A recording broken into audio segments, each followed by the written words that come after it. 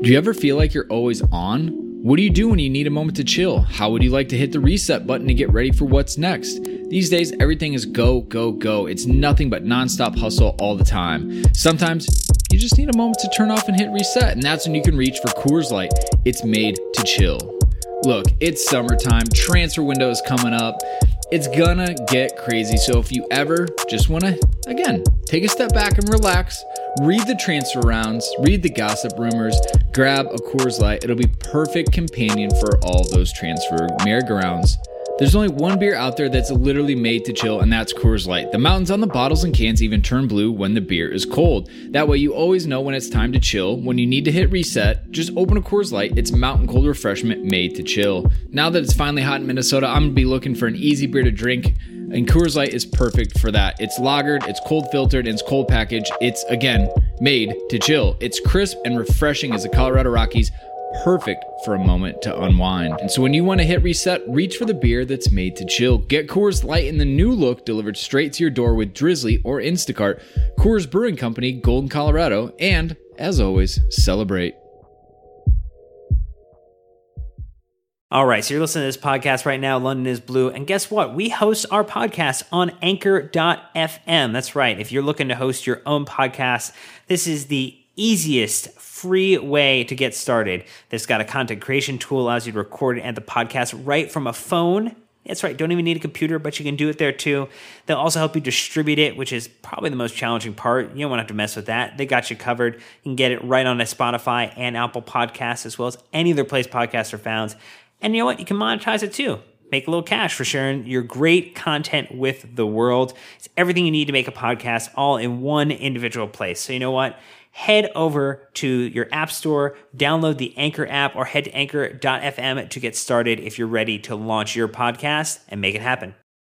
Welcome back, Chelsea fans, to another episode of the London is Blue pod. Wow. It's like my first time doing this. Wow. Hey, you be quiet over there. Rusty. Oh, Wow. man.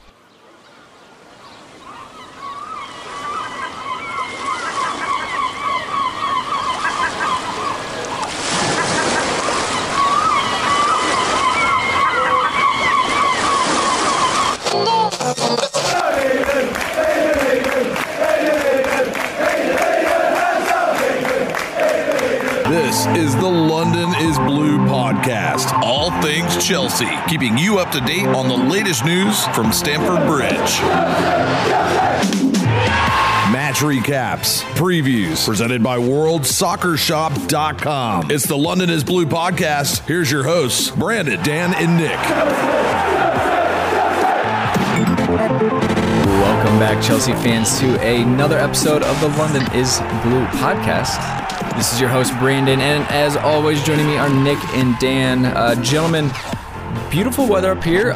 It's a little different watching Chelsea play, though, at Brighton this weekend.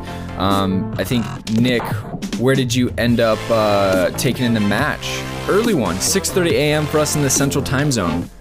Yeah, 6:30s are almost always on the couch at home.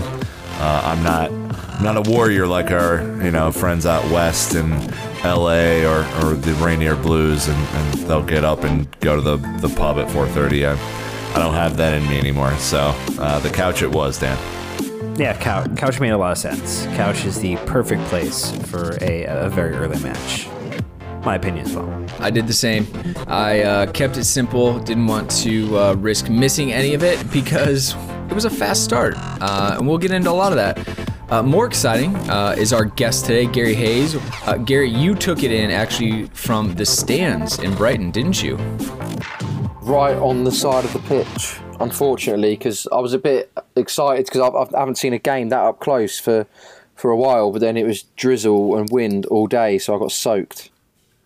It looked like you were dressed for the occasion, though. Oh, you can't turn up and not make an effort, can you? Yeah, the members only jacket didn't protect you from the elements, huh? No, yeah, I should have worn a waterproof, really, shouldn't I? Because it was very cold. But I thought, I had it in my head. I should have checked the weather. I thought it was going to be sunny, so I bought my shades as well. And I just thought, I'm still going to wear them.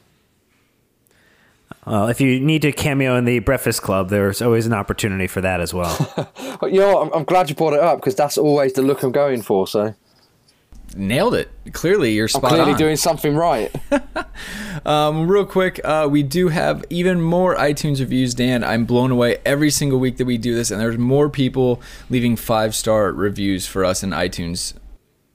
Yeah, we want to thank Lee Mogg Tomahawk, who is going to be going to see the Barcelona game at the Bridge. So hopefully the team shows up and performs there, and Messi continues his scoreless streak against Chelsea. And then one that went by the name, absolutely love this podcast, so appreciate another recommendation beyond your review, but they're actually a brand new or newer Chelsea fan, and said that their love for the club has been cemented by the podcast. So I thought that was a really nice awesome. Bit of feedback there. And we did, Brandon, get some shouts from our friends over who listen on SoundCloud as well, like Xander, who hits us up on Twitter. So I think a good reminder to thank all those people listening there too, even though they can't drop some 5-star love. It's true. I sent a message to Xander. He was being super appreciative and all that stuff on Twitter. So we do see that, and we are thankful. But we did get this, obviously Mike, our contributor on the pod, a team member of ours at Rainier Blues, tweeting this funny image out of Gary in his members-only jacket and sunglasses from the match on Saturday, saying, "Only question needed, how many minutes of Gary Hayes' magnificent Mari accent will we get to experience?" That's strictly limited for the other podcasts I do. Sorry, they have the copyright on that. They own the licensing and everything. Yeah, I think some people might be happy about that, Gary. I think some people are generally pleased to hear that a few minutes into the show. And will probably listen to the end now. I picked up plenty of followers because of it. The jacket alone, or what are we talking about here? Just the accent. Just my family live in New Zealand, and the Pacific Islanders and the Maoris have a bit of a different accent, so we always just, it's always good to have a good laugh, and some of their friends are from like Tonga and Samoa, so we have a good laugh with them about it. It's a little bit different to the standard Kiwi accent that you get. Well, I think that we'll have to settle for your native British accent, as most of our listeners are accustomed to our guests having. But real quick, before we jump into the match review, just a real quick reminder, Nick, for everyone out there, if they do want to pick up maybe the new Chelsea training gear from Nike at worldsoccershop.com, we've got a code for them. Correct. As you've heard the last couple of weeks, go to World Soccer Shop, find whatever you want to buy. There's plenty of awesome new stuff on the site. And then use the code London Pod at checkout for 10% off. And so, like we talked about last week, if you're buying a new kit and you want to get some customization, that could certainly help cover that, or shipping costs, or whatever it is that your heart desires. So go to worldsoccershop.com, use the code London Pod, and save 10%. All right. Well, let's go ahead and get stuck in. It was Brighton Hove Albion this past Saturday, January 20th. It was a Premier League match over at the Amex Stadium, and the score was Blues 4, Seagulls 0. And we didn't have any correct score predictions, but I mean, hey, who would have predicted 4-0 after a recent form? I mean, you can't really blame them at that point. But Gary, when they say the Amex Stadium, I mean, is that short for American Express? It is, the American Express Community Stadium, yeah. Interesting. They sponsor it. But they're fine with it just being shortened, huh? Yeah, I don't think Brighton, I don't think they abbreviated themselves, but I think it's just in the media, it's just become the Amex Stadium. But I guess everyone knows Amex, American Express, so I think they're just happy that they're in the Premier League and they're playing Chelsea with their brand everywhere. So this stadium is actually a little bit bigger than, who's down south? I can't even think of. Bournemouth, right? But they're Bournemouth's actually tiny. Yeah, right? So, I mean, they're not the worst as far as their stadium goes, but I guess, what's it like inside the stadium, the atmosphere? Yeah, it's lovely. Well, it was a horrible atmosphere. I say horrible, it was rubbish atmosphere. It was just I don't know what you heard on TV, but it was, from what we could hear, it was only Chelsea fans making any noise. Their fans are really bad. Just poor. Just didn't sing, didn't have any sort of atmosphere to get the players up for or anything like that. But it's a lovely stadium. It was only about 6 or 7 years ago that they were playing in a an old run-down athletic stadium because they'd lost their old stadium as it was, and the club was on its knees. So for them to be playing in that now is incredible. Well, I think that it was kind of interesting to see. They have microphones around the pitch, so we get to hear a lot of the fans as well. But I just wonder how much the weather affected that. I don't know. But Dan, lineup time. We did have a 3-4-3 formation, so very obviously not going with the 3-5-1-1 or 3-5-2 in kind of this matchup. Who did we have out there on the pitch this last Saturday? Yeah, so a couple of injuries forcing Antonio Conte's hand to draft a different lineup, but still being paid for on the black Amex of a Roman Abramovich with Willy Caballero in the goal, fronted by Rudiger and Christensen and Azpilicueta with the back three. He had Alonso, Conte, Bakayoko, and Moses in the central four, and then Willian, Hazard, and Michi kind of drawing in the front of the line. And the bench, no Courtois due to ankle injury, hopefully not playing basketball with Joel Embiid, as we've seen on, they were butting up on social media. So Eduardo was there with Zappacosta, David Luiz. Ross Barkley makes the bench, does not get minutes. Charlie Musonda, Ethan Ampadu, who apparently there might be a concern about signing him now, and Dujon Sterling gets some time on the bench as well. Which, Gary, I felt like that was, given what we've seen with the kind of the quest for Conte to kind of put in a 3-5-2, it was almost refreshing to see kind of that 3-4-3 lineup return and see some of the interplay amongst that front three. Yeah, it was. It's something that I've been banging on about for ages. I don't mind the 5-man midfield, but I think it's more something to close out matches than it is to go out and win them, especially when you're playing Brighton. You watch the way Chelsea have been playing this season, and that they've been so narrow, like attacking wise, and especially from the view I had yesterday, where you could see it almost as if you were a player, because you could see the whole setup in front of you as the game was happening, where because I was so low to the pitch and directly behind the players almost, and you could just see that there was so much width that when you got those three attackers that. You've got Hazard on the left and then Willian on the right with Batshuayi through the middle, that it was harder for the Brighton defenders to occupy those attackers. Whereas when it's just Morata and Hazard, they have to play centrally because they have to play off each other. And it's asking so much of the wing-backs in Alonso and Moses to get forward and provide that width that there's so often you've seen this year that by the time the Chelsea midfield does get up to support those two, they've been dispossessed and we're getting turned. And that's why we're getting caught on the break a lot. And it happened against Leicester just last week when they had a good performance against us. But it was refreshing to see, and it was a case of obviously injuries and all the rest of it made him he had no choice but to play that team that he did yesterday. But I think out of that we got a victory that no one was expecting. I say a victory no one was expecting. I mean the scoreline.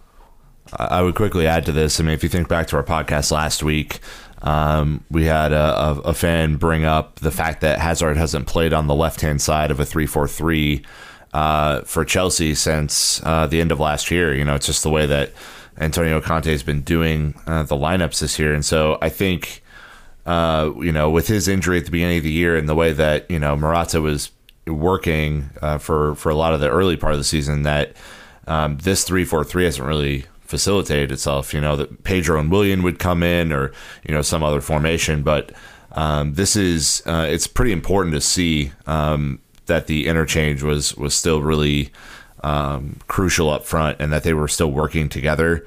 I think that, when you think of Bakayoko as well as a major part of this whole scenario, that he performs a lot better in the two-man midfield than a three, where he's pretty secure in where he's supposed to be in the job he's supposed to be doing. So overall, this lineup did perform pretty well yesterday, all things considered, Brandon. Well, I guess that's a good place to start, really, because there was a couple different things. There was a formation change. Hazard's coming off a little bit of a rest. This is Michi's second game in a row playing, and the way it looked, Brighton wasn't they weren't the greatest opponents, but at the same time, Chelsea gave up, quite a few chances to them. So kind of that was my question, was Hazard was in form, Willian looked sharp, Michy looked like he could potentially play in this team, and even Bakayoko had a great day out. So again, did it all come down to playing Brighton, or has the rest and just some formation changes that Conte made for this match gave some of these guys actually pay off today? Was it a Conte switch, or just with the guy just showing up? I mean, I guess I don't know where to start within that, Dan. Well, someone definitely flicked the off and on switch again for Eden Hazard and got a little system reboot going, because he was exceptional. And I think, Nick will talk about, time and time again, the difference between when Eden Hazard is ready to play and absolutely bang on form. He just completely changes and shifts the game. And I think this was an example of where you saw that today, where he wanted to play. Even when he got kicked around a little bit, he kind of got up and was just filthy, and really, probably, if you were a Brighton fan, I think that was like not safe for work viewing, because, I mean, you just got absolutely destroyed by this man. It's true. I think I go back to the combination. I think for Hazard, a lot of his form, quote unquote, comes from having the trust of the people around him, right? So like for me, I think that he trusts Willian a lot in those kind of interchange situations. When they're back heel flicking the entire way down the field, that's pretty special, and that tells me that there's a certain level of trust there. I think even with Michy from Belgium duty, I think there is a certain level of trust that Hazard has in him as well. And I think as players start to raise their game, Hazard gets even better, because it's almost as if he's kind of freeing himself from the constraints of having to play every pass inch perfect, and you start to see them having a little bit more fun and kind of interchanging. There was a lot of smiling on the pitch yesterday, which I think is a really good sign moving forward, Gary. Like that's where this team needs to be up front. Yeah, definitely. And just looking at Hazard, he's the sort of player that you give him space and he punishes you, and he hasn't been getting that space because it's been so congested up front, where with defenders around him, because they can afford to leave an extra man on him because they're only having to occupy him and Morata. So when you've got Batshuayi playing through the middle, both central defenders have got to keep an eye on him, and one's got to stick on him. And then when Williams, especially the way that he played yesterday, he had a really good game, and he stuck to his role, which was to be the foil in that sense, and that he was covering the right side, and that just opens things up for Hazard. And just to go back to the point that you made earlier about was it down to Conte picking the right side, or was it playing Brighton? I think it was probably a mixture of both. I think that Chelsea won the title last year playing this system, and they didn't just win it; they walked their way to it. The title was wrapped up by this time last year, like it has been for City now. And I just think that to turn your back on that system that quick, it's just a little bit frustrating. And that's not me sticking the boot in on Conte too much, but I like the fact he hasn't rested on his laurels, and that he's trying new things and he's trying to find other systems that work for this side. But I think you have to look at this, that how were Chelsea winning matches last year? They're winning matches by playing football further up the pitch and away from their own goal. And not to stress the point too much, but you look at the Norwich game on Wednesday, and when does the goal come? When Chelsea started sitting back deeper against a Championship side, playing a 5-man midfield, which that gave the space for that cross to come in, for that header to be made. And I think sometimes when you've got so many players in one area that no one knows who's picking up who, and I think that's been a problem at times this year. And I think you look at what happened yesterday, the fluid, it was such a fluid performance at times that I think there were problems defensively still, where Brighton got a bit too much joy in what they should have done. But I think overall it was a strong performance, and in an attacking sense, is something that it is a sort of positive that Chelsea needed.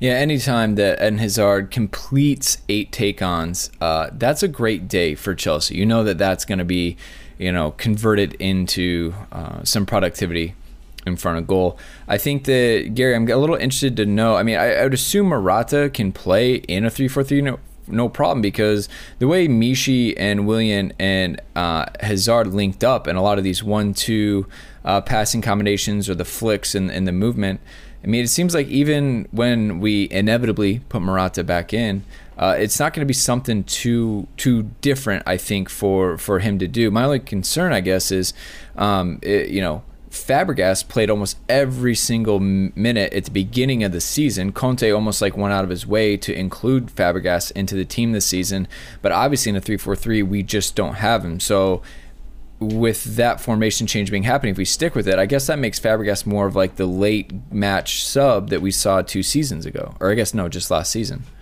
Yeah, but the thing is, I think a 5-man midfield has got a future.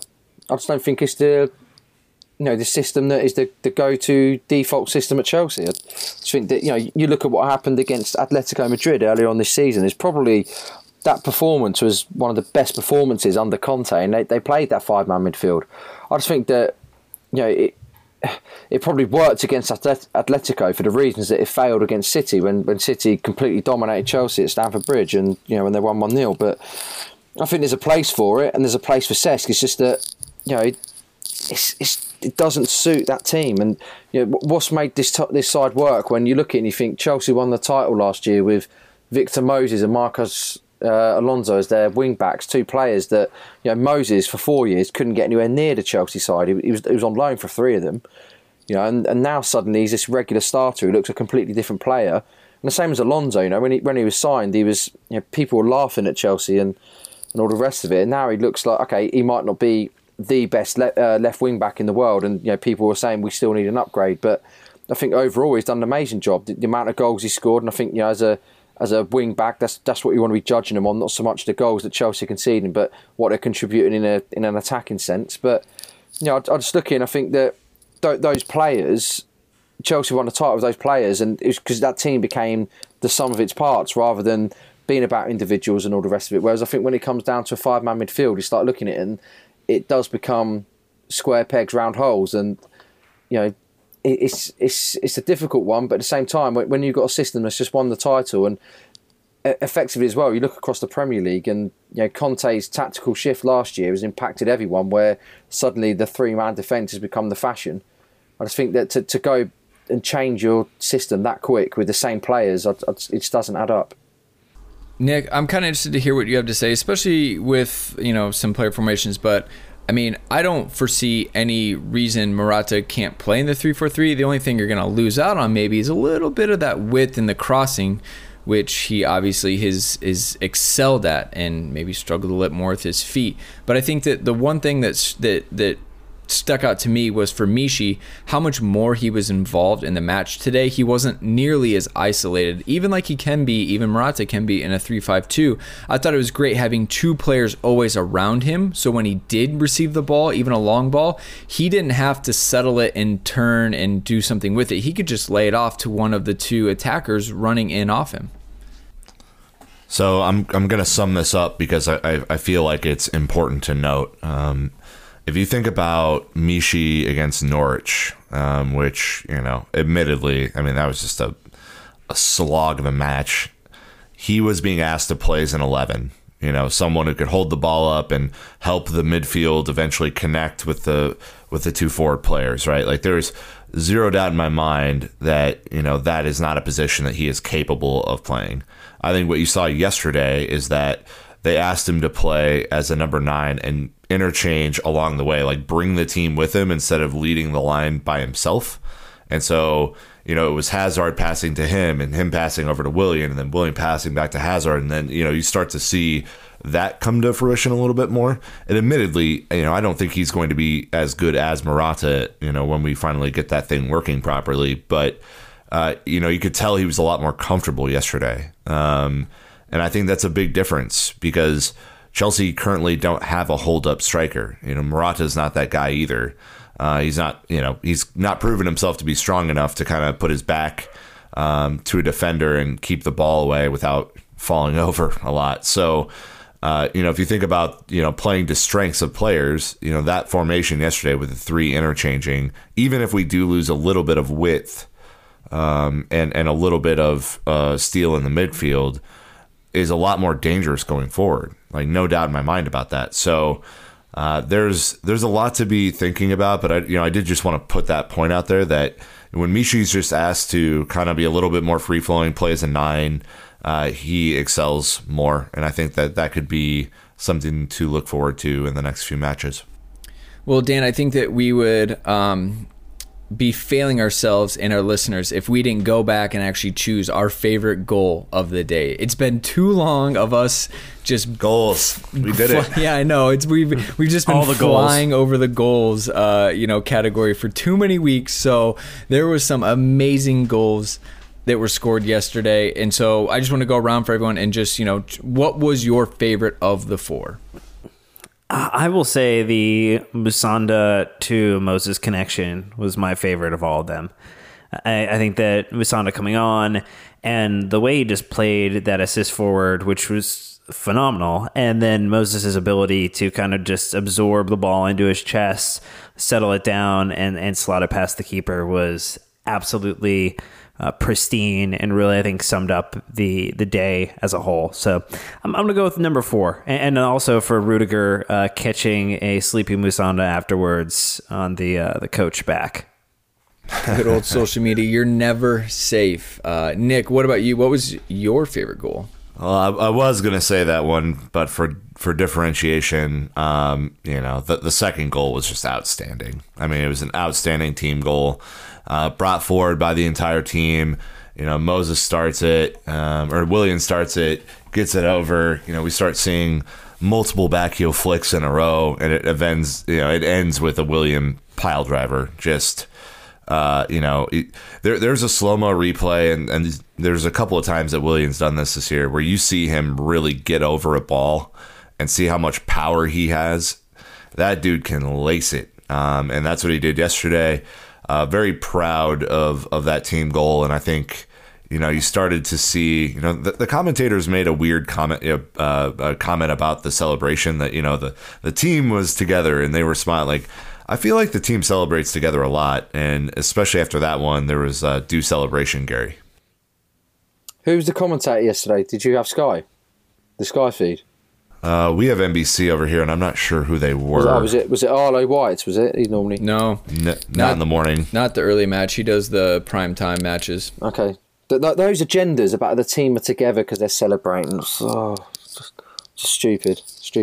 But I'm glad you said the second goal and the fourth goal, because mine, I didn't want to give it up. Mine's the third for Hazard's second, just because it was vintage Hazard. Because what I love about Hazard is how calm, you see the way he takes penalties. He's just so calm, and the confidence and everything. And just the way he put half of their defence on their arse before he put it in the back of the net. It was just a man against a whole load of boys goal, wasn't it? It's almost like a goal you see in the park where, the best player on the pitch, everyone's so scared of him that they're just diving around, and you saw the keeper going. He just gave him the eyes, and he went and just waits for the keeper to commit before he just picks his spot. And that was a cool goal, and you could just see the break, and the way he broke from the halfway line with it, and that was a very pleasant goal to witness. Rumor says that Michy is still laying on the ground at Brighton today, thinking about the way that Hazard scored that goal, and will for eons to come. Well, he did that. Where he kind of beat Czech last year against Arsenal, where he hit the ball into the ground and it kind of elevated it. He did that again for this goal. And after, I don't remember who 18 for Brighton is, but 18 was literally running away from him, like running towards his own goal, back to Hazard. Yeah, that was Connor Goldson.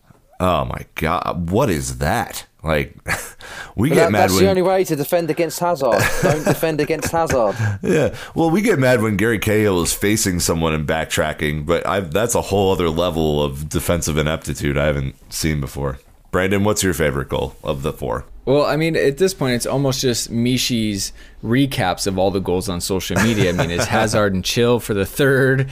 His Just Seen It, that's some FIFA Pro Club shit on the second. I mean, the first one was nothing. So I'm just going to go and say my favorite was also the fourth. Not because it was the best, but just because, again, Musonda getting involved. And then also Vic. It's always great to see him get a goal on the sheet too, because he does a lot of running, so I think that he deserves it. But there's no question in my mind that the second was the best team goal. So hopefully we'll see more of that stuff as we continue on in the season. But to flip it now from the offensive half where we excelled to the defensive half where it was a lot more interesting, I would say. Aldemar on Facebook saying, even at 4-0 against a lower level opposition, we looked a full step off at random times. It's plain to see fatigue is setting in, and with the serious number of games coming up in the Premier League, League Cup, Champions League, and FA Cup, what is being done by the club to address fatigue and match sharpness? So, and he also came up, Nick, and I need to get your approval or disapproval on this nickname for Willie Punchayero.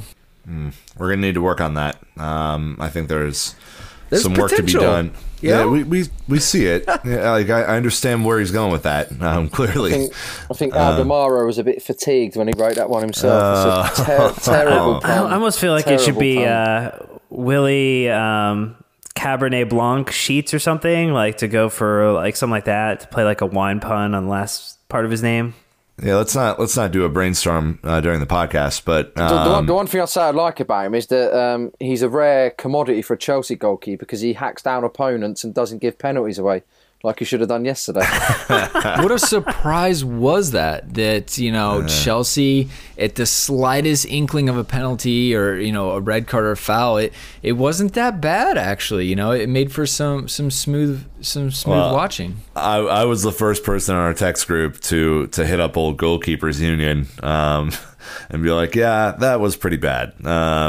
The second penalty shot I don't think was, but the first one I think. Yeah, the first definitely. Yeah, definitely was. I think that Bakayoko was a little more innocent in how that worked, and it was literally just much more accidental at that point. But anyway, a couple things different happened. So obviously, yes, Caballero had a bit of had a couple moments that I'm not even going to defend. They were a little bit. I understand why it happens, but I'm not going to get into that.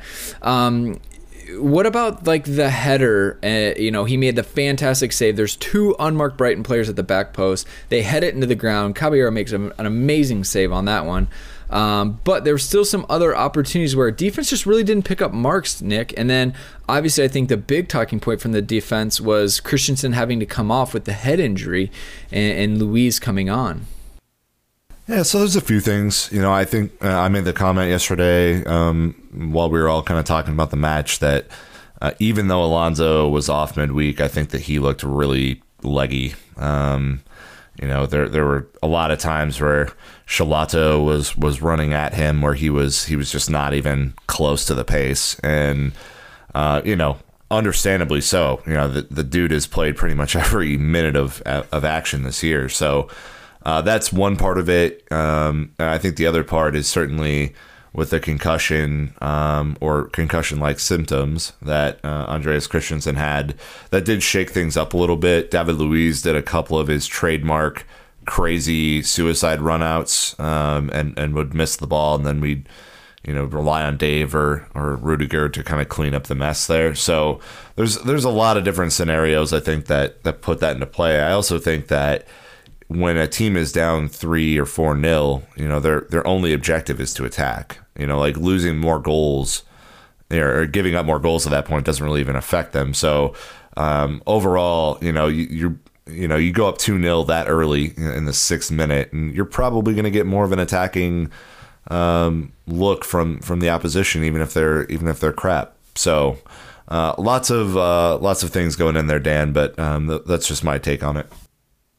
Yeah, and actually going back to it, so Brandon, you were mentioning there just a moment ago that why it happens. So why do you, or maybe you could explain like where some of the shakiness for Caballero came from in a couple of those moments? Just lack of minutes. Like you're not in those situations where your adrenaline is that high and you're reacting that fast. Training is significantly off the pace of what a match is. So it's genuinely just not being in those situations that often, even though he just played a few days before. Oh, that's good to know. That's a good educational moment for all of our listeners who are not apparently a card-carrying member of the Goalkeepers Union. Yeah, that's an expensive membership. So Well, most times you can get it on a free. But no, I think ultimately it was nice to see Rudiger get some more time too. Again, always unfortunate that it potentially comes at the behest of someone else's injury, and you never like seeing Christensen or a young player get injured and potentially have some kind of concern about that. But Luis has looked okay, even though he's kind of played out of form. And Gary, do you feel like there was a massive shift in the quality of the defense once Luis kind of came on for Christensen?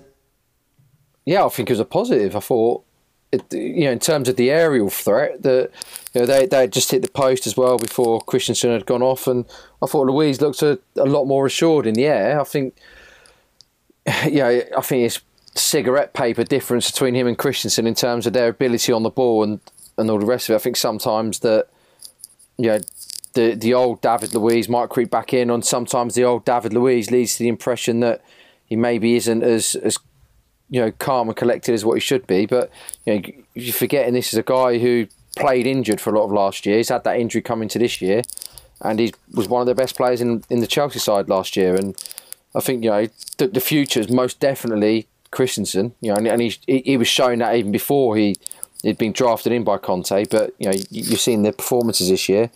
But I think overall, there were some shaky moments at the back, and maybe that was down to there being a two-man midfield or what. But two men in the central. But I think when you're in a side that hasn't won in this calendar year, I think that's just a little bit of nerves, regardless of whether these are guys that have been professionals and they're elite players.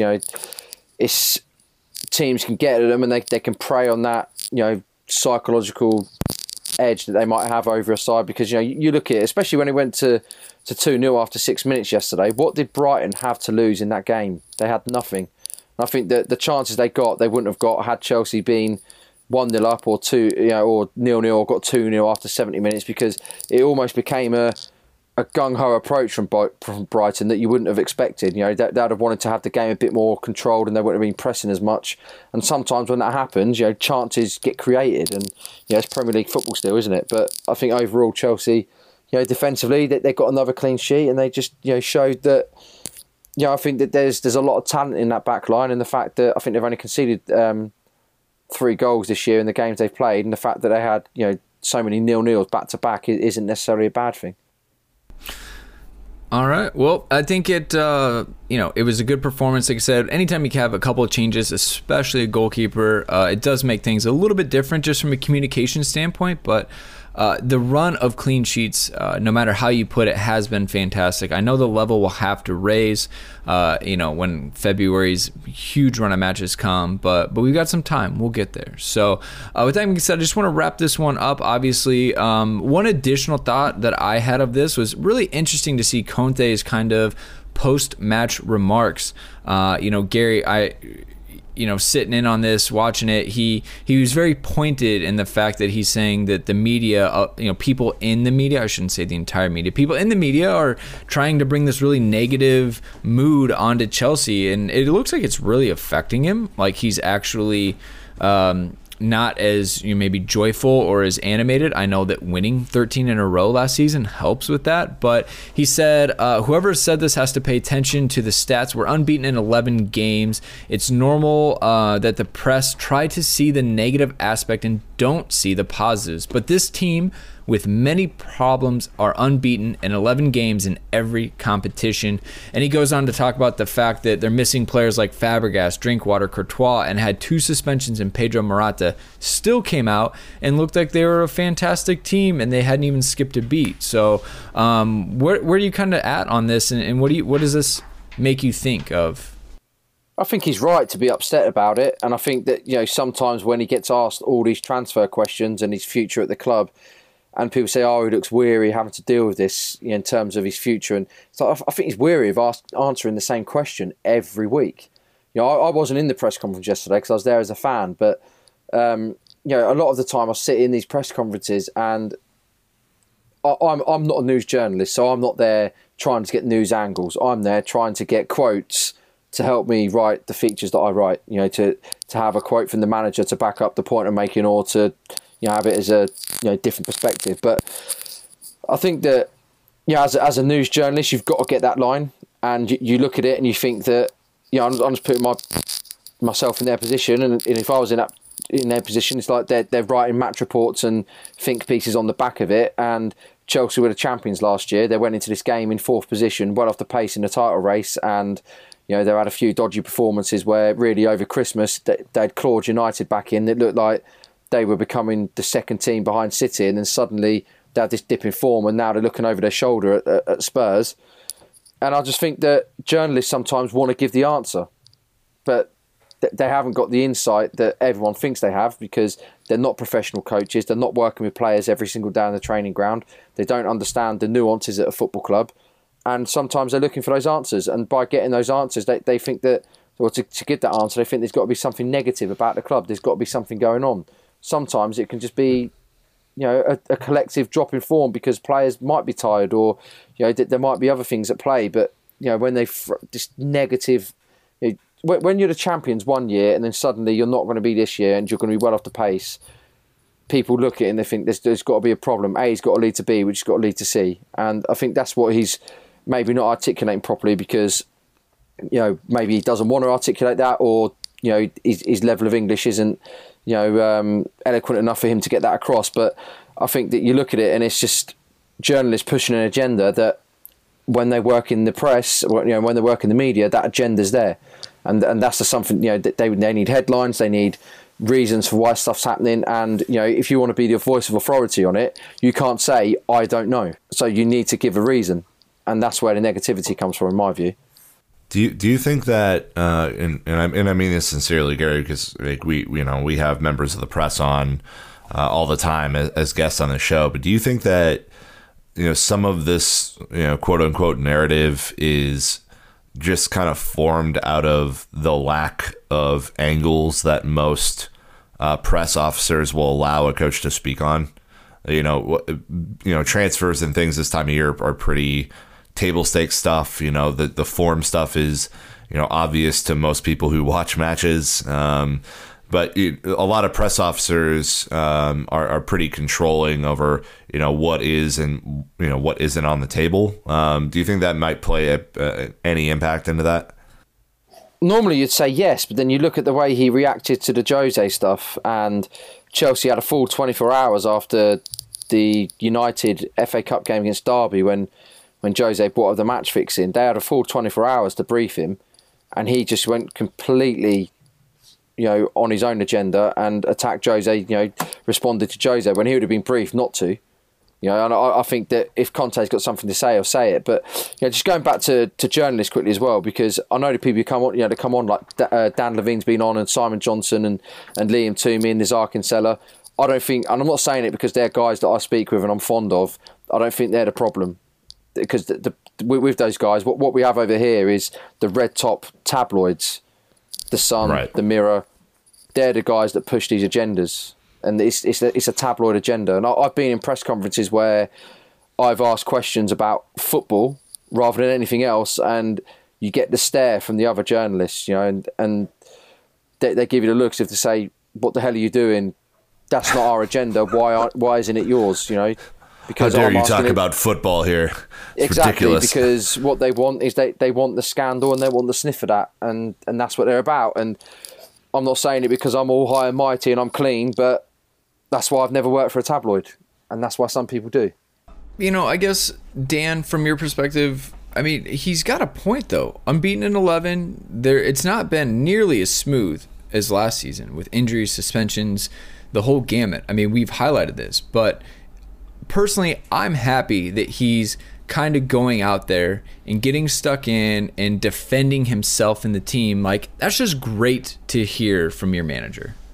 It's what you would want from any leader. If your department at work is under siege because you're maybe missing a deadline, and a good, potentially a good boss who knows that you're working hard and you're trying to make do with the resources you have is going to kind of take that as a part about talking about what the team is working on, and not necessarily, or kind of claiming personal fault versus kind of going back to his team and saying, what the hell are you doing? And I think what we're seeing now is to the point that Gary made, is, someone's being worn down by I think what I would label as an inquest into what is happening or what's kind of transpiring behind the scenes. Will he, won't he sign with a new contract? What's going to happen in the summer? Is he happy? Is he not happy? I'm surprised we haven't brought in or one of these tabloids hasn't brought in maybe a body language expert to kind of talk about what the micro expressions of Conte's persona is telling or not telling us. So it's frustrating because I think that we also see on the opposite side that fans, I think, bleed into some of that negativity too and help enforce and support it. And I mean, you look at some of the reactions that online to when players are linked to Peter Crouch or to Dzeko or whoever it might be, and the way that there either is a negative or positive swell of excitement or depression, that doesn't make it any easier at all. So I think it's worth pointing out where the club has been successful and to point out to the fact too that it's not a bad position to be competing in all available tournaments and trophies that are still there to play for outside of the Premier League, and that's a really good place to be considering all the situations, problems, and concerns that the club has kind of navigated through. And I think that's the biggest thing that should be applauded and credited. And unfortunately, on the inverse is the thing that's being kind of ballyhooed as the problem. Well, I think that is obviously good to see. I know that, I guess, Gary, from our perspective, as I bring it back to this, Conte, he doesn't think that a siege mentality is the way to go. He is defending his team and players. He has been kind of under attack. I mean, even on the U.S., we get these biased commentaries all the time on NBC Soccer for whatever reason, it seems like. But even Sky Sports, they're pushing some stuff out lately too. I guess, do you think that it's only to the tabloids, or is it even maybe some of the mainstream media like the TV networks and those platforms as well? I find, and you'll speak to another journalist who'll disagree with me, I guess, but I find that the tabloids will set that agenda, and when that agenda's out there, that the others will follow it.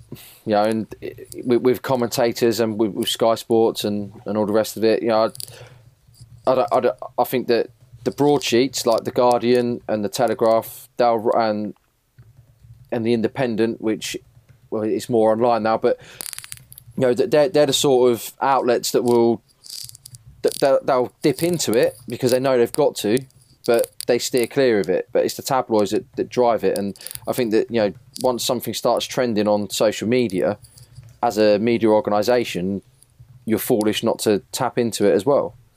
Sure. If all the conversation is about one subject, that, you can maybe deflect from it a little bit, but you're going to follow, and that's the problem with. Well, it's not a problem. It's the culture of being in the media that what happens after a press conference. I'm not sure how much you guys know about it or what happens in America, but over here, what will happen is you'll have a press conference, and then you have a brief. So yesterday's game would have been a press conference immediately after the game, and then after that, Conte would have left the press conference and he would have gone and stood in a corridor outside, and the journalists would have followed him, and he would have done a briefing for Monday.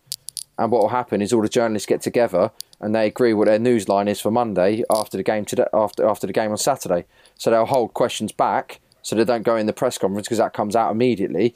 And then the Monday briefing, everything is embargoed until 11 p.m. on a Sunday night. And that's when you start getting the fresh headlines for the Monday morning coming out across social media now, and online for the Mail or the Sun or whoever. And the fact that they club together and they agree their news lines, it just shows how it's all linked. And as a journalist, if you're not part of that, then you're missing out.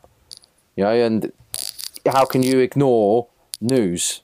If you're a news journalist, you can't. And someone like Liam, who works for ESPN, journalists I've got a lot of respect for, that does an excellent job, but he'll have to dip into that as well. And it's not what he's about, but he'll have to do it because it comes with the territory. But it's just more the tabloids, that's what they thrive on. And that's the nature of what a tabloid is. Well, I think that's really good perspective, obviously, as always, kind of about how the workings go. We've learned a little bit more about it as we've been able to, make connections with journalists such as yourself, and the writers in the world. But it's always especially good for our listeners to kind of understand how that works and get a better idea, kind of, I guess, why everyone's reporting the same thing. Now it probably makes sense for a lot of people out there. All right, well, Dan, we did have a man of the match poll, and it was as if Tyson fought an infant. It was a landslide. Oh. Wow. Yeah, it was a runaway, much like Hazard ran away to score his second goal of the game after the pass from Willian. But Hazard won in fine form, 88%. Willie C, even after some concerning maybe collection or punching of balls into the air, ended up with 7%. Willian had 3%, and John Moss's optometrist had 2%. So nice poll today. Nothing like a cheeky spot in there, as always, Dan. Well, as it stands, Liverpool have yet to play Swansea, which even with Liverpool, I think you can chalk that up as 3 points, which will probably push them over us. I don't know, though. It depends on goal difference. We had a nice little run today. We are 3 goals above them on goal difference, so we'll see how that works. But as it is right now, City on top with 65, United in second on 53, Chelsea in third on 50, Liverpool fourth on 47. Spurs just drew against Southampton before we recorded this, so they are in fifth on 44, and Arsenal at sixth on 42. So with that being said, we'll kind of have to see how the table shakes up Monday, but Chelsea in a good position. Their form right now, 3 wins, 2 draws, which is the exact same form as United. The good news is they play Tottenham next while Chelsea play Bournemouth. So big, week ahead, obviously, because there's going to be a midweek match in there. But before we talk about all of that, we're going to head over to your social media questions, and we would just be silly, Dan, if we didn't remind all of our friendly favorite listeners out there that we're going back to London and we're going to see the Spurs match at home. Yeah, not often you can guarantee yourself a chance to see Chelsea take all 3 points from a match, and this is one of those opportunities when we will go see Chelsea play Tottenham at home, and hopefully we'll get to run into Gary while we're there this time, but we're very much looking forward to it. Our friends at XL Tours have hooked up another package again, get a chance to stay at the grounds at the hotel right outside Stamford Bridge. We will be putting on another live podcast production, and we are trying to figure out if we can go maybe see a youth team match. They're in fine form. The ladies team, who are absolutely exceptional as well, and probably those 2 teams gave the first team some goal scoring lessons, which led to this most recent result. So if we want more information on that, head to our website or go to XL Tours and hook it up. All right. Well, from the social media platforms, we, as always, get a ton of questions from you guys. It's fantastic stuff, and I'm excited to have Gary on as well so we can talk about some of these transfer pieces. But the first one, we have Eric from email/text, at Crumpapotamus on Twitter, at NNathanAllen20, all asking about Dzeko, asking about the Palmieri transfers. So all of a sudden, Gary, Chelsea and Roma's, to me, what a weird relationship about potential transfers as we just matched up against them in the Champions League group stages. So to me, it's kind of weird that they would deal some players. Obviously, if we do get anyone from Roma, they're going to be ineligible for the Champions League. Roma, I think, are about 4th place right now in Serie A, which means they're not even in the contentions for Champions League spot next season. What do you make of all this stuff? I think it's positive. I think it might be a little bit strange for them to be offloading key players, halfway during the season. But I think that money talks, doesn't it? And it's well known that Serie A clubs don't have the sort of money that Premier League teams do. And I think that when you see Chelsea struggling to find a replacement striker and they're offering big money for your main goal scorer this season, he scored Dzeko's only scored 9 goals this year, but that accounts for just under a third of their league goals. So I think it shows, how important he is to that side. But I think that sometimes teams have to cash in because they know that come the summer, Chelsea's Chelsea's going to be looking elsewhere. They're not going to be looking at Dzeko, and it's almost a case of, needs must. So they know they're not going to get this money again for Dzeko, so they'll probably cash in. But, it's not completely strange to see players moving from one club to another halfway through a season after they faced them. I remember the worst case scenario I can think of was when Chelsea thrashed Barcelona 3-1 in the Champions League in 2001, and then they signed Winston Bogarde from Barcelona, and obviously everyone knows how that went with his extortionate wages and the fact he never played for Chelsea, lived in Holland and commuted to training from there and all the rest of it. But I think just looking at this, it's a positive thing. I think that they're looking at the right sort of player on the left to support Alonso, maybe usurp him. I think Palmieri, he certainly fits the bill at Chelsea as well, doesn't he? He's 23. Chelsea look for these younger players to bring in where they've got a sell-on value still, but they're also players that are just outside their peak. So when they do peak, they're Chelsea players. I think obviously Dzeko's on the wrong side of 30, but for what Chelsea need, you're hearing about Peter Crouch and hearing about Dzeko, and I think he's certainly the better option. Nick, I mean, these signings do seem like Conte signings as well. A lot of people are saying the board don't want to buy anyone to fit Conte's style because we don't even think he's going to be here in the summer. Yeah, I don't know what to do with that. I think the main thing is that we need a different style of striker to what we currently have on the books. Dzeko would certainly be that. He's a big, strong guy with great in the air. Certainly scored a wonder goal against Chelsea at the Bridge in October. So I think there might be a little bit of that kind of what could be if he's in our shirt kind of scenario, keeping Morata fresh if they were alternating a little bit more. So he's a different style. Palmieri, I don't admittedly know a ton about, but any sort of depth for Alonso, I think, is welcome with open arms. And I know that he's coming off an injury as well. So, just chalk it up with Barkley and all these other guys that we sign injured. But, certainly those two signings or signings of that caliber in this January window, I think make us feel a little bit more assured of finishing in the top four and potentially going on a deep run in the FA Cup. So can I just jump in quickly, just on that point that you made about Chelsea don't want to sign players that are Conte players because they don't know if he's going to be there in the summer. Out of everything that we've read in the press, I think that's absolutely ridiculous. I just think it's complete BS because it's not the way Chelsea have worked since the year dot when Abramovich came in. They signed play. I remember working at Chelsea, and we at the end of the 2008 season, Avram Grant was getting sacked, and the day after they're signing Jose Bosingwa, and even before Scolari had come in and it was even being mentioned or mooted. Okay, there might have been discussion, but they weren't going to be signing players for a manager who hadn't agreed to a contract. They were signing players that were there for Chelsea rather than there for the manager. And I think what happened at Chelsea is that when Mourinho came in, he set a template that Chelsea dined out on for 10 years. And now Conte's come in and he's changed that. And the system that Chelsea have got, which is going back to the point I made earlier about how Conte's come in and there's been a big tactical shift, not just at Chelsea, but in the Premier League, that a three-man defence has suddenly become, in vogue. And people are dreaming, if they, journalists especially, that it's very naive of them to say that if they think that a new manager is going to come in and the way of football, the style of play Chelsea have had over this last 18 months with Conte, 2 years by the end of this season, that he would have completely changed it and a new guy's going to come in and completely change it. That doesn't work at Chelsea. It doesn't work in modern football. And I just think that Chelsea are signing players for Chelsea rather than for the manager.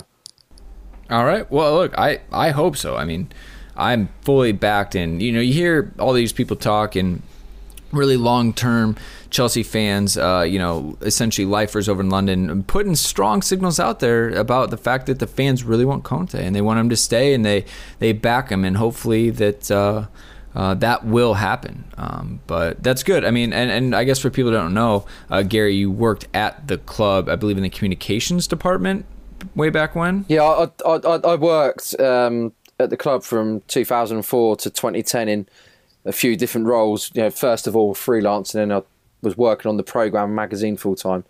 So, so I was a writer, basically, just working on the club's publications. But just to go back to what I was going to say as well, and there's a point that you raised there about what the fans want from Conte and the fact that they want him to stay. And you see all this stuff across social media from these idiots. I don't know who they are, but they're like, get out of my club and drop Conte, get rid of him, etc. But this is the one thing that when Jose got sacked a couple of years ago in December 2015, I was upset about that. As a fan, obviously as a journalist, you have to have a different perspective in terms of the way you're dealing with it. But as a fan, I was upset, and not because of the football he played or anything like that. Because I understand the shortcomings of Jose's style of play. But the one thing that frustrated me was that when Chelsea won the title in 2014-15, they went and they played against West Brom and they lost. I think it was like 2-0. But the whole second half, the fans were singing, "We're top of the league, we're top of the league, we're top of the league." And Jose walked out onto the pitch after and he stood on the penalty spot at the Hawthorns in front of the Chelsea fans with his finger up saying, "We're number one, we're number one." And because he had so much passion for the club. And when he left, I thought Chelsea are never going to get that back. They're never going to have a manager that has that connection with the fans.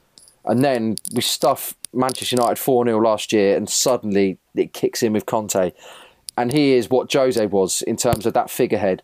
And if Chelsea allow that to leave, it'll be upsetting because managers like Conte and Jose, the way they connect with the club, they're rare. They're rare, and that means so much, especially for a club that, the criticism that Chelsea gets, no history, it's all rubbish anyway. We know that, but for a club that gets accused of having no substance, to have a manager that has so much, it breaks the mould and it goes against the impression of what Chelsea are. And I just think that what Conte is, again, seeing him yesterday come right over to the fans, giving it the fist pump and everything else. He was there for a good 30 seconds doing it. I just think that man deserves so much more respect from the media. Obviously, the fans give him so much, and the board. If they're going to allow him to leave, it'll be disgusting. Well said. Yeah, well absolutely. Said. Seriously. Yeah, co-signed. We appreciate that. Turns out you didn't save your best for before we started recording. I told you, Gary. I told you you'd come through. A lot of discussion, as always, is going to be for Musonda. Anytime we get a young player who gets a little bit of success, everyone wants the doors to be blown open. Dan, minutes for Musonda hashtag is apparently a thing now. And obviously everyone points out he had limited minutes. He had an assist. He also was 8 of 8 for passing, 1 for 1 on his dribble take-ons. And then he obviously had his through ball, which was also a long ball, which is also a Kia pass, which is also an assist. Way to take one stat and break them into 4. They liked him though. It's fractions there, Brandon. The more that you can break something down, the more content you potentially have. Take one interview, turn it into 3. This to me is the perfect use of talented youth at Chelsea, where we are clearly ahead and driving the game into its final moments, or have potentially a period of time where we can bring a player on and rest one of our other players. And you kind of wish it had happened maybe 10 15 minutes earlier. That's not really the Antonio Conte way when it comes to substitutions, but for Musonda to get 10 minutes in this game, probably you could start to think that really is the model for getting these young talents acclimatized to the Premier League. And I think it was exceptional. I think he came out, he was bright, he played really well on that right side, and had the kind of awareness to drift kind of more centrally to make himself available for the assist that led to the goal. So very good to see, Nick. Excellent. I don't know if we're going to do a minutes for Musonda campaign like we did for Mishi in his first season, but maybe oh boy for Odoi or something like that. Get him on. Oh no. I will say that it's very positive for the club, and it's positive for Musonda to come on and make an impact in very limited time. I think that's always a big challenge for players to come in off the bench and really do something in a game that's already moving at light speed. So all credit to him for taking his opportunity, and we hope that with all these fixtures coming up, maybe against Arsenal midweek, or in next FA Cup round against Newcastle, that we can see him for more. I think if you're Pedro right now, a guy who's been considerably not at his best in the second half of the season so far, you're probably looking over your shoulder a little bit. Willian's finally playing better. Musanda's coming in. There's potential that another striker's coming in. So obviously the 3-4-3 gives a little bit more flexibility in that position, but it certainly is an intriguing option moving forward.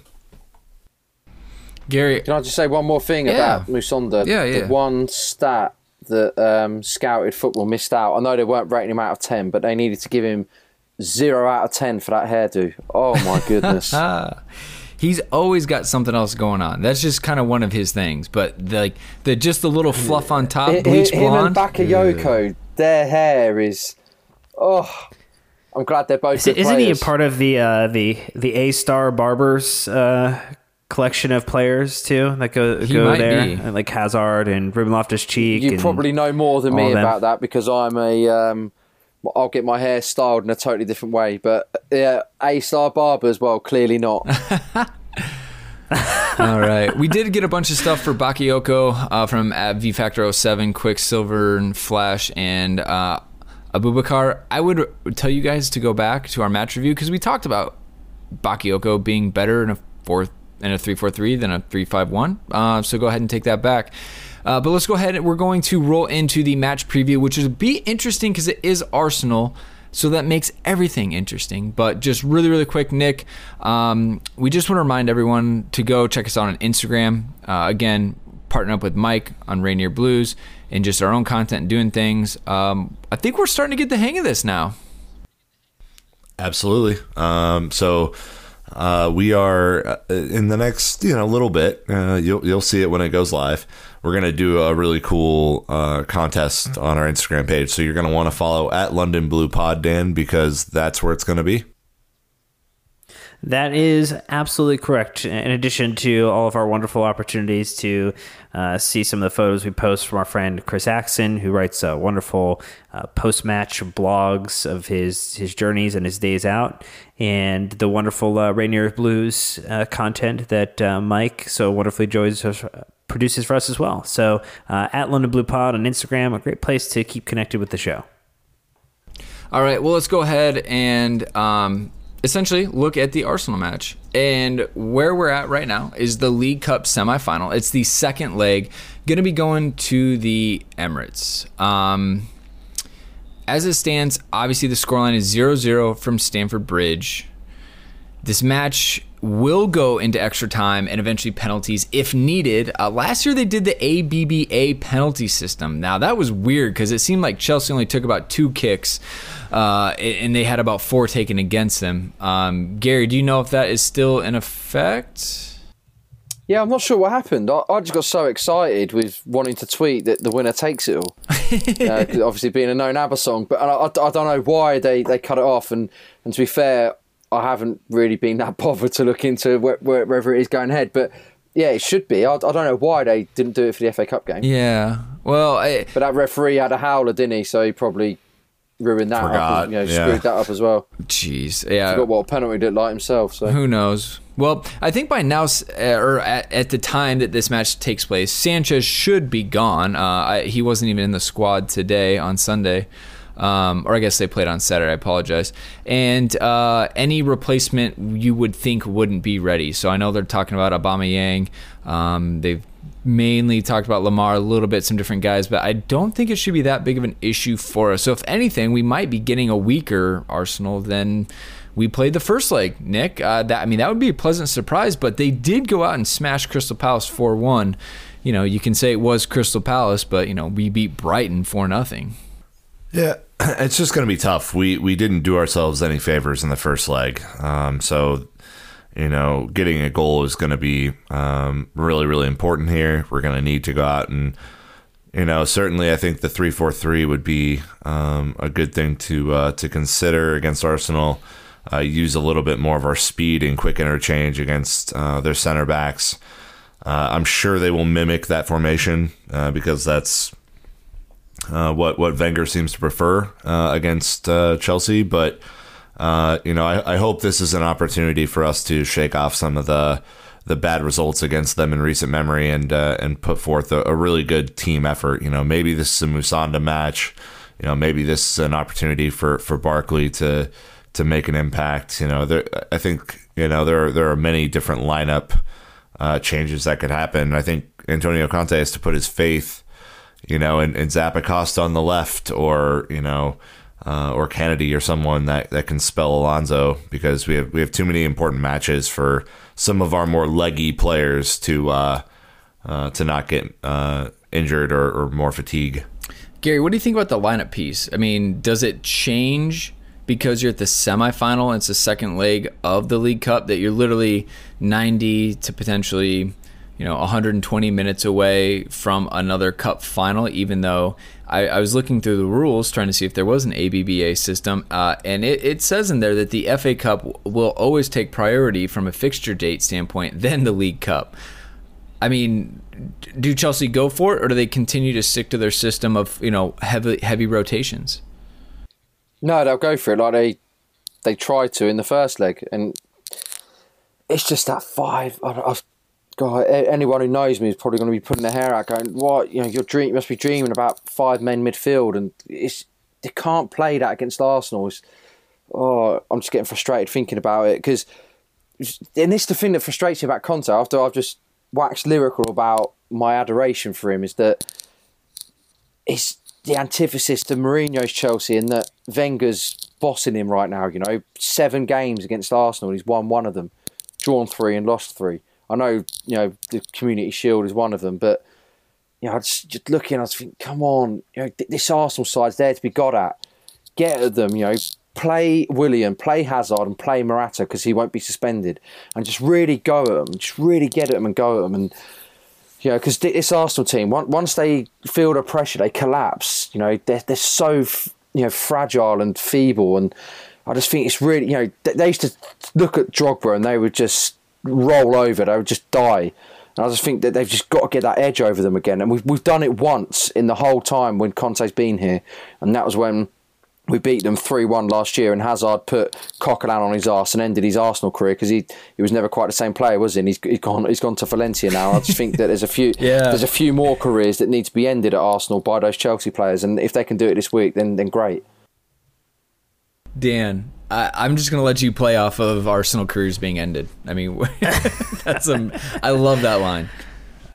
Yeah, well, after Chelsea was not able to complete the match, nor Arsenal last week, they decided to ship off Sanchez. So, I mean, again, just more Arsenal careers being ended by matches against Chelsea. And who knows, maybe Mkhitaryan, Aubameyang, Malcolm will look at a Chelsea victory here and decide not to put pen to paper, not to give hope to the Arsenal fan TV crew, not to get troops to say blood, Malcolm blood, 1,500 times when he gets signed. Fam's good. It'll be good to get a result here, and I think the point of Conte kind of breaking this kind of streak against Wenger would be fantastic, and we need to make Gunnosaurus Rex cry tears of sadness. I'm going to be at this game as well as a fan again, because it'll be me as a fan between now and the end of the season. And one of my friends, he's a Chelsea fan, but he works at Arsenal, and so he's got us tickets in the Arsenal end.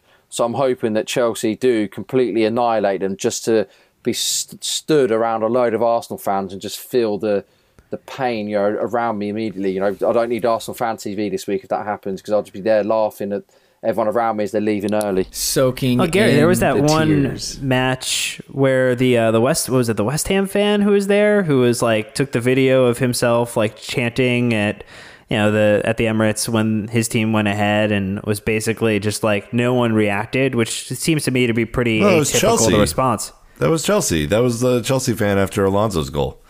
Oh, okay. Yeah. Gary, No one cares. I've never seen that. Oh, Yeah. Well, we'll get it to you, but let's just say you got some big shoes to fill because it was magical. I think that he was just he kept on cheering, and I was just shocked because like no one like batted an eye, and there was a couple like shut ups, but everyone was pretty civil about this guy just like jumping up and celebrating in their area. Arsenal only get upset when it's Arsenal fan TV, don't they? But the one joke I saw that was brilliant this week was when, I don't know who tweeted it, some idiot tweeted that, if we sign Andy Carroll, we're going to burn down the local library. And then someone responded and went, that's no way to treat the Emirates. I thought that was brilliant. I saw that too, actually. I did see that. It's like, why bring the Emirates into it or something like that? It's brilliant. Yeah, exactly. All right. Well, I mean, I think that, Chelsea should be going for this. You're so close to a final.